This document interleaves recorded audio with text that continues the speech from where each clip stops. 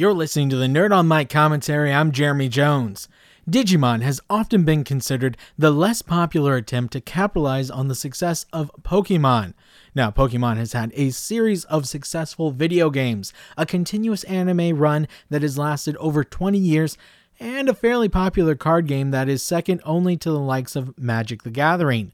In contrast, Digimon did make an attempt at a card game, a series of good video games that are for the most part under the radar in the US, and about 7 seasons worth of anime in the past 15 years. But for me, the story is way better. I always preferred the story of Digimon over Pokemon, perhaps because it was so much more focused, or because I'm a fan of wolves and dragons. The anime is split into 7 different stories that, if memory serves, exist in 5 different universes or continuities.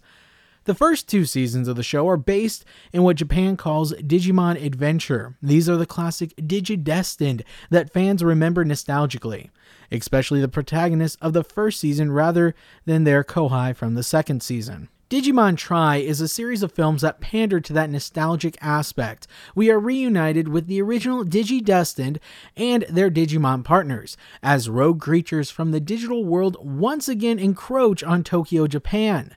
The first film is entitled Reunion, and it's just that, a chance to catch up with our friends from summer camp who are now a little older and see the world in a slightly less naive light.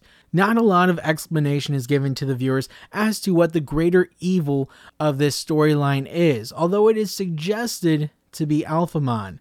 But that's probably due to these films being released in collections of episodes. When all 6 of these films are finally released, we'll have an entire 25-episode TV season worth of content, so it makes sense that they would start with a lot of unanswered questions.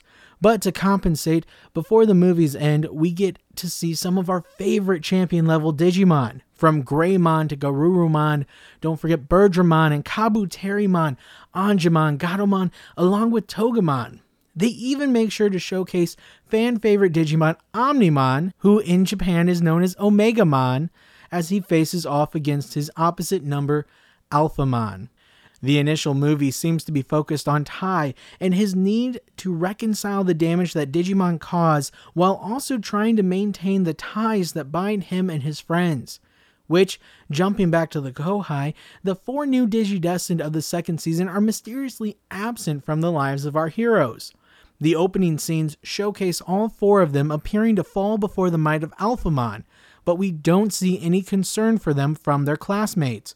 Again, if memory serves, Davis, the lead of Season 2, was a student in the same grades as Kari and TK, so I'm having a hard time understanding how they don't notice his absence along with their other friends. The pacing does feel a little slow for fans of the TV show, but the final fights more than compensate for the slow start.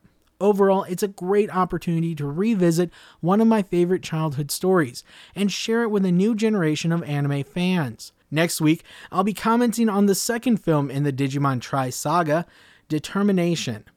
Thank you for listening to this edition of the Nerd on Mic commentary. Feel free to subscribe to the podcast. Until next time, I'm Jeremy Jones.